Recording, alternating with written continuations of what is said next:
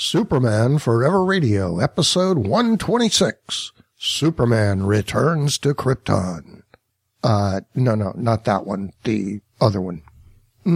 Before that. No, way back. Atomic Age. Yeah.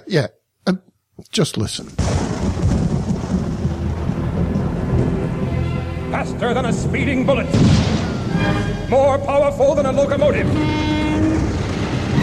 Able to leap tall buildings at a single bound. Look, up in the sky! It's a bird! It's a plane! It's Superman!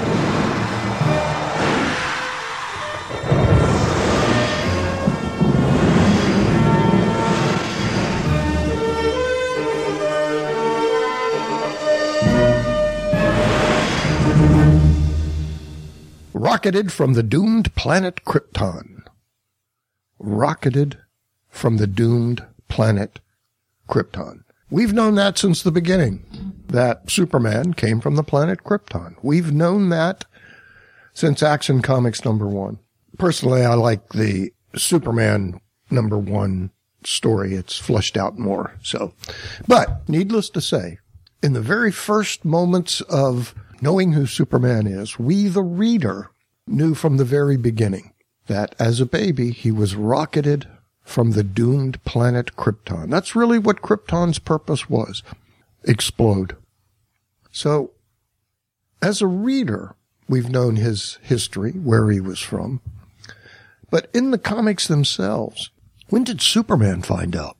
I mean, he didn't know. He was a baby when he left or was rocketed from the doomed planet Krypton. And I've always thought that's an interesting story. When, in fact, did Superman himself learn of his origin? Because in the early days, and in most of the versions, pretty much as soon as the Kents got the baby out of the rocket, it exploded and there was nothing left except, well, here's a baby with some blankets.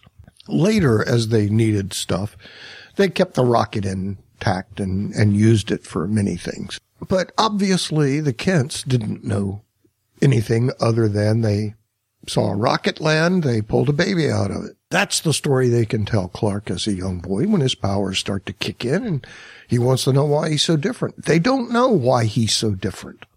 He doesn't know. And in the early days, and I'm saying early days, but the story we're going to talk about today was published in 1949. A full 11 years of Superman stories, hundreds of Superman stories, before Bill Finger and Al Plastino got together and said, hey, let's tell Superman where he came from. So in 1949, in Superman number 61, that's volume 1, number 61, almost 11 years from the date of Action Comics #1, comes the story called Superman Returns to Krypton. Hey kids, comics! It was the dawn of a new age of comic book podcasting. Hey Kids Comics was a dream given form, a place where two generations of comic book fans could work out their differences, peaceably. It was a humorous place where nothing was sacrosanct, and it was our last, best hope for joy. But all things end. But from endings can come new beginnings. This is the return of a comic book podcast. The year is 2023. The name of the show is Hey Kids Comics. Michael and Andrew are back with an all-new look at old comics and all old looks at new comics. You can go home again. Hey Kids Comics, monthly from Two True Freaks and wherever you get your comics-related podcasts. Hey Kids Comics! Grab your bat microphone, it's time to start the show. Welcome to the Bat Pod, a Batman comic book discussion podcast. What are you doing? That's my line. I'm starting the show. I was waiting on you. We're starting the show.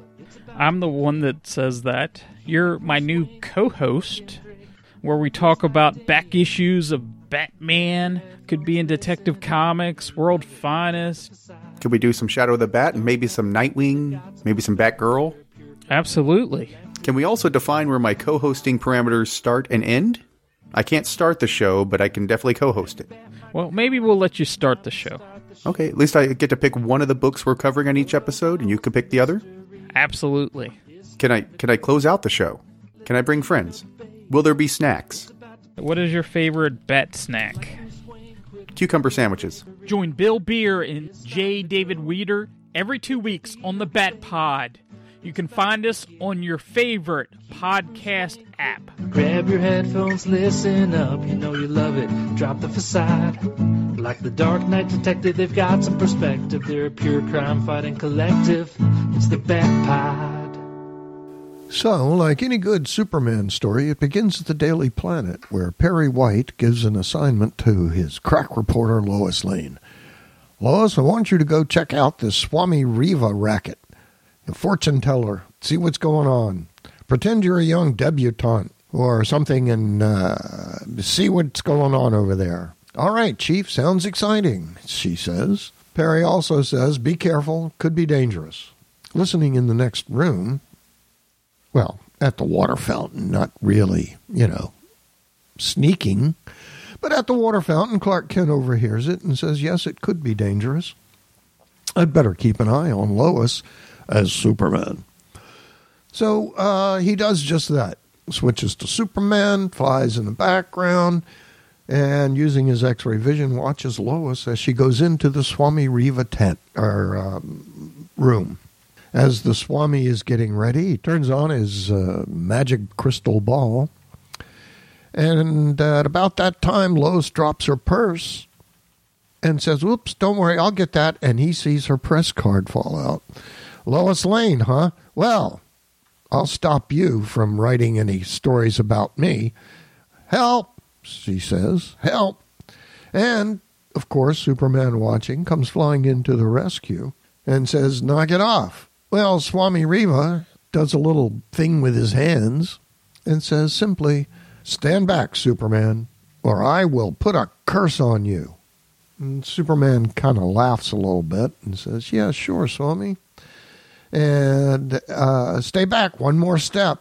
And Superman approaches him. And the Swami says, Kazam, Alakazam, Superman be hexed. And as Superman reaches out for the Swami, he falls face first down on the ground. Uh-oh.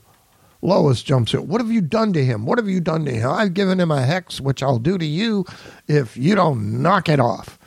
And probably does some maniacal cackle laugh as he runs out the room.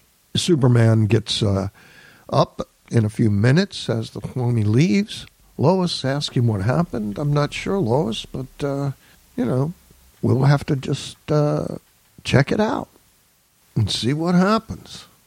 And when Superman goes back and talks to Perry White, Perry says, Superman, we won't print the part about you losing your powers and stuff. We all think Perry knows. So the Swami gets a little gang together, says, hey, we're going to pull this crime. And they say, well, hey, no, I don't think so. What about if Superman shows up? Don't worry, says the Swami, I got it. Well, a report comes in that they're doing it. Clark Kent sees it, does a shirt rip, goes flying off, and catches them in the act of trying to open a safe. Superman says, knock it off, starts to give the mobsters, the gang, a little bit of trouble. And the Swami again says, stay back, Superman. And Kazam, Alakazam, Superman be hexed. And once again, as Superman just about ready to attack the Swami, he gets weak, falls to his knees. The gang beats up on him, laughing, and then runs away with the stuff. With the goods. All the bad stuff. So Superman, in a few minutes, after they leave, he revives and, oh, good, I've got my powers back. I feel great now. So this time, though, it got out into the press, and the Swami is sitting there in his little apartment. He's taking his turban off, and everything is sitting. His turban is sitting there with a little glowing red light on it, or stone. And while the Swami is gloating and planning his next crime, Superman is bewildered, needs to cogitate. So what does he do when he wants to think things out? Obviously, Superman flies up to the tallest smokestack he can find and sits there in his best thinker position while he thinks. This has never happened to me before. What am I going to do about this, he says. I'm going to go back to the beginning. Look for some clues in this crime. This is a little more complicated than I originally suspected. So Superman does just that. He goes to the police forensics. And sure enough, they said, yes, Superman, we did find fingerprints on the crystal ball. And they belong to a man named Dan Rivers. So Swami Riva is actually Dan Rivers, who used to work at the carnival with Mooch Carlin, the weird uncle Mike Carlin never talks about. And when Superman approaches Mooch Carlin, who is now working, selling card tricks, Carlin's Card Tricks, 25 cents. And he says, yes, I used to work with Rivers until he got the idea for this Swami racket and went out on his own. Even put a turban and a big glowing gem in it to make it look more legit. Oh, yeah, really? Where'd he get this stone that he put on his turban, says Superman. He got it from the Acme Jewelry, of course. Superman goes to the Acme Jewelry and says, well, of course, the man who bought it couldn't afford a real gem, so I sold him one of these two stones I have. I don't know what they are, but they shined pretty, and he took the larger of the two. Do you still have the smaller one? Yes, I still have the smaller one. And he went back to get it. And as he approaches Superman with it, Superman thinks to himself, oh, there's that sick feeling again. I'm getting awfully faint. Quick, he says, where did you get this stone? Same place I get a lot of my stones, from the old prospector out at so-and-so caverns. Superman flies to the prospector, says, tells him the story, and he says, yes, of course, I knew exactly the stones, and one of them landed right over there. Superman goes right over there and decides to backtrack because the prospector says, I think it's a meteor that fell to Earth. And Superman, wow, that's interesting. So he goes to where the stone fell, where the prospector said he found it.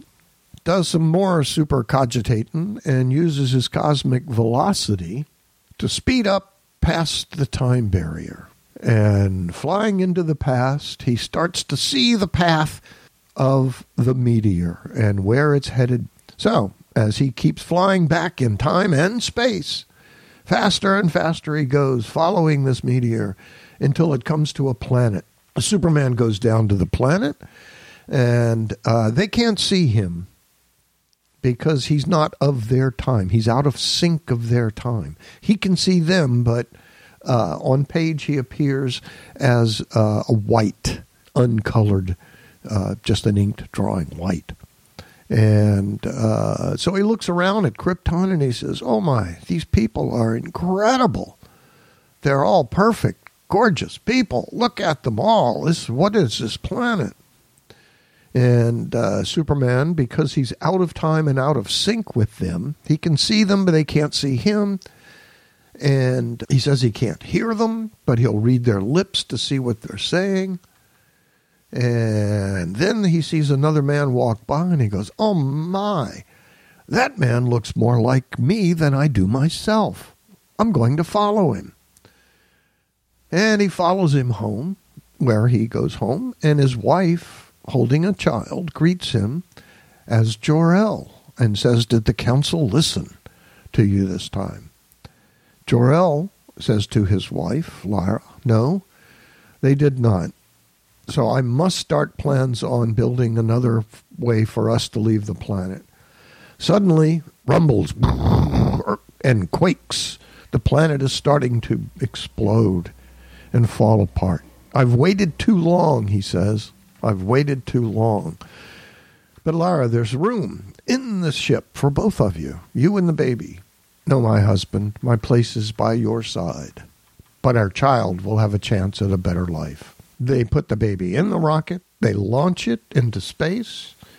Superman says, I need to find out what happened to that child. And he leaves following the rocket, still in his ghostly form. Follows the rocket, looks back, though, and watches as Krypton explodes. Oh my, all of those people. But follows the rocket. Wait a minute, this rocket, it's headed towards Earth. As the rocket lands, Superman lands with it and watches the kindly couple take the baby out of the rocket, and almost as soon as they got the baby out, the rocket disintegrates as if it was never there. The woman holds the baby and says, Jonathan, we could raise this child as our own. We'll call him Clark. Wait, Clark, wait, these are my parents. I'm the baby. Now I know why I'm different than other Earth people. I'm not of Earth. I'm a Kryptonite. They called them Kryptonians later. But in this first story, they are Kryptonites. Any inner monologues? Well, this answers everything. No wonder I am so different than every other Earthling. I'm not an Earthling. And these powers and that rock coming from my planet that Jor-El called Krypton, being from the same planet, it must weaken me. So I need to stay away from it, and that tells me what I need to do. So once again, using cosmic velocity, Superman flies back to real time, now in full color. He finds the Swami, and they're committing a crime on a boat on the river. And Superman flies down. But before he gets there, uses super breath to blow the Swami's turban off his head, which goes into the Metropolis River and sinks to the bottom. Then Superman pretty quickly takes care of the gang, gets them all, arrested, put away.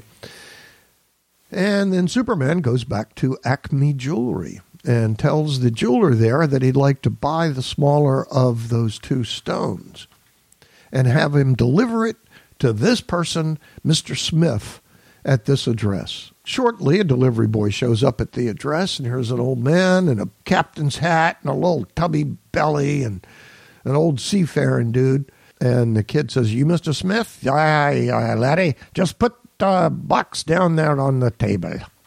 I have just did that. I don't know why. It didn't do it in the book. Once the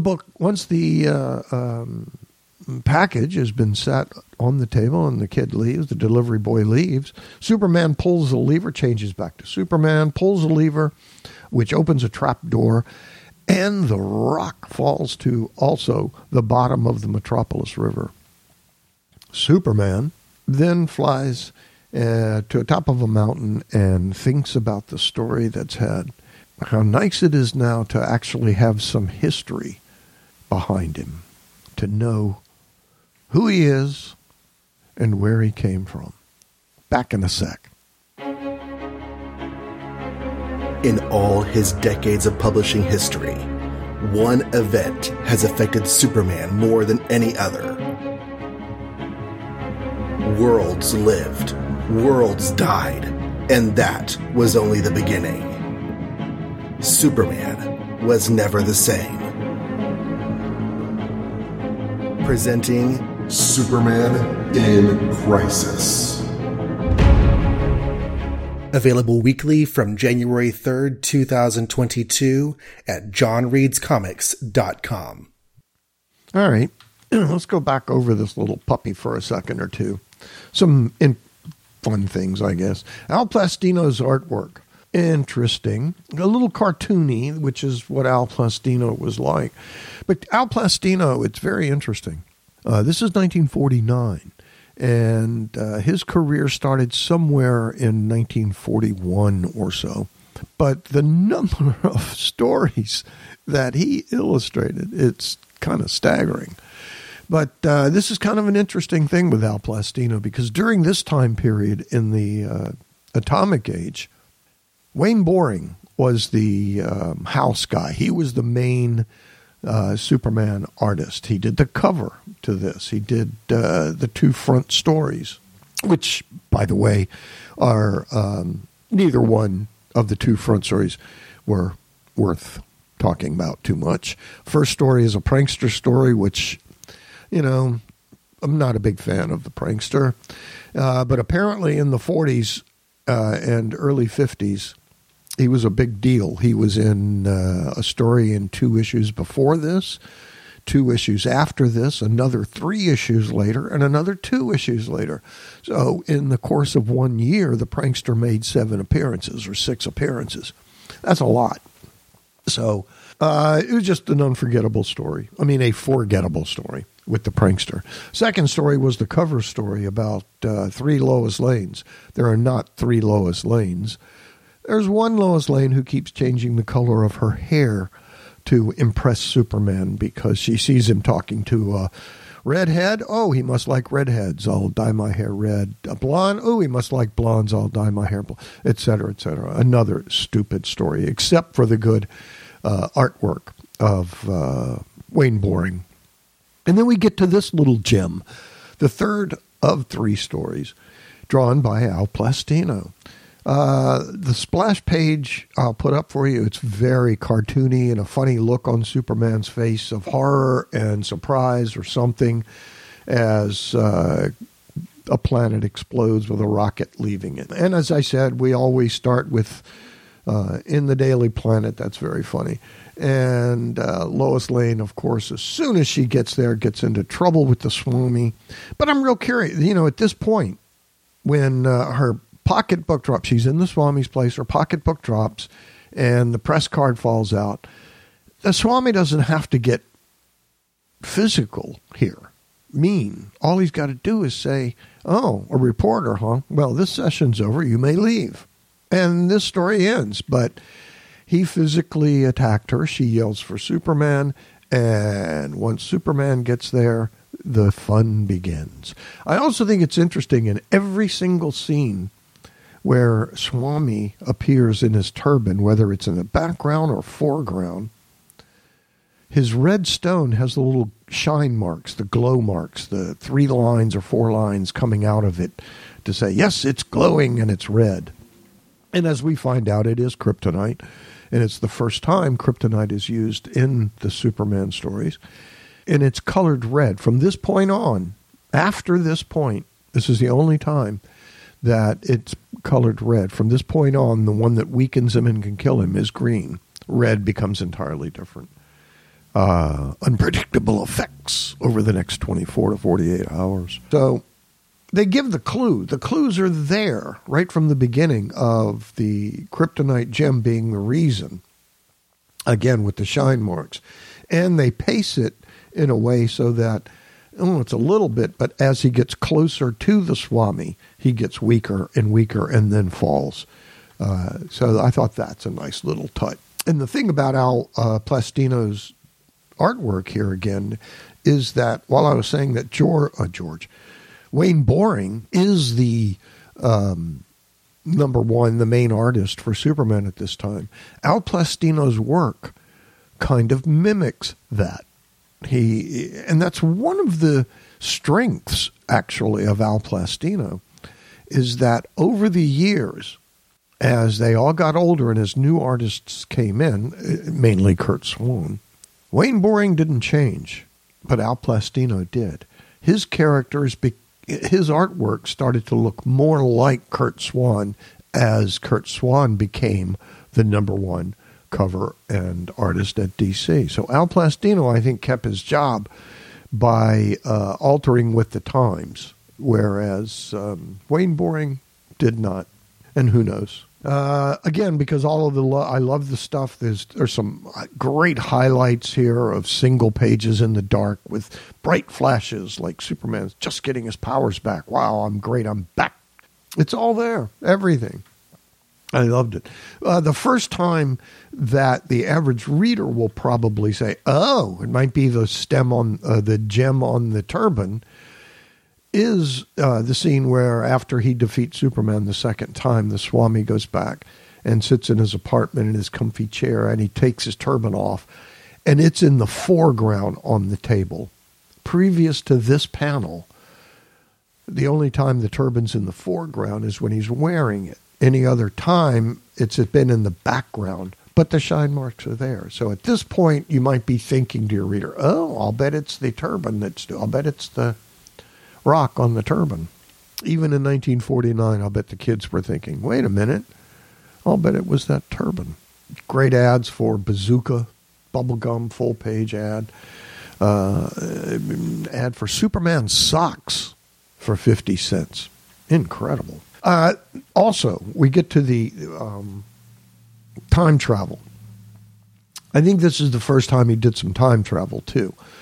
And the way they do it, unlike the story that comes later in the 60s, with Wayne Boring doing the artwork and Kurt Swan cover in issue 142? When Superman goes back in time, he is back in time. In this one, he flies back in time, but he's out of their sync, so he's invisible to them.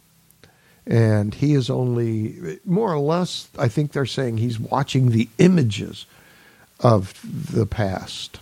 In fact, there's an editor's note, which is from Mort Weisinger at this particular point in time, which says that he is out of sync, so they can't see him. And to Superman, it looks like he is watching a silent movie, but he can read lips. Okay. It's nice that Superman can read lips of the Kryptonian language instantly. Or, wow, Kryptonians, Kryptonites speak English. How convenient, which is an interesting take on it. Krypton looks like a Wayne Boring type Krypton. All of the characters look Wayne Boring-ish.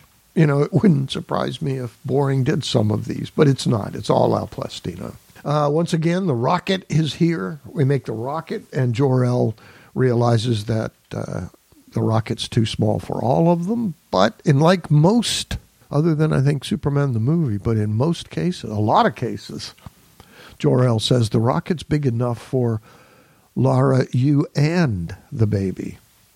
But she, of course, stays with her husband. The Superman surprise at the whole thing on the last page of the parent story is very interesting, and a good surprised look on his face. Not really a realization, a look of realization. The light bulb has gone on over his head. Wait, these are my parents. Those are the Kents. The baby is me. It's me. Yeah, good. And then once putting all this together, realizing it was the stone that hurt him, not the Swami, gets rid of the stones forever. So there will never be any more kryptonite in any more Superman stories ever again. Oh, me. I just think this is a great story. And to find it in the back here of this, you know, not in the back like it was hidden, but the gem of Superman Volume 1, number 61, is the time travel story. So we see Superman doing time travel for the first time. We see kryptonite for the first time. Him interacting in a way with Krypton for the first time. And, of course, learning everything about, not everything, but enough. Who he is and where he came from. That's a big deal. Big deal. Who am I? Where did I come from? Absolutely a fun story. And, by the way, the story has been reprinted a number of times. Well, 3 according to Mike's Amazing World of DC Comics. The greatest Golden Age stories ever told. Hard copy from 1990.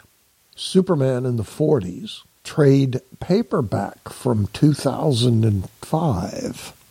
Probably your easiest bet. And Superman, the Golden Age Omnibus, Volume 7 hard copy, 2023. All right, so they included it in the Volume 7 hard copy coming out this year, or it might have already come out, I'm not sure. Superman, the Golden Age Omnibus, Volume 7, hard copy, 2023. Wow. Well, that'll do it for this episode, featuring Superman Volume 1, number 61, Superman Returns to Krypton. For the first time, interesting stuff. Next time, on an all-new episode of the Superman Forever radio podcast. I have no idea. But we'll find out soon. as soon as I finish this, I'll think about that. But I promise that the next time that you hear me speaking will not be measured in months, but weeks. Okay? Got some ideas, things to talk about, people to talk to. So subscribe to the Superman Forever radio podcast, wherever you get your podcasts. And if you want to interact, send some email, bob@supermanforever.com. Also, join the Facebook page, Superman Forever Podcast page on Facebook. The Superman Forever Podcast page on Facebook. So that'll do it. We'll see you next time. Superman is based on the original characters appearing in Superman and Action Comics magazines. Superman, created by Jerry Siegel and Joe Shuster, published by DC Comics, owned by Warner Brothers.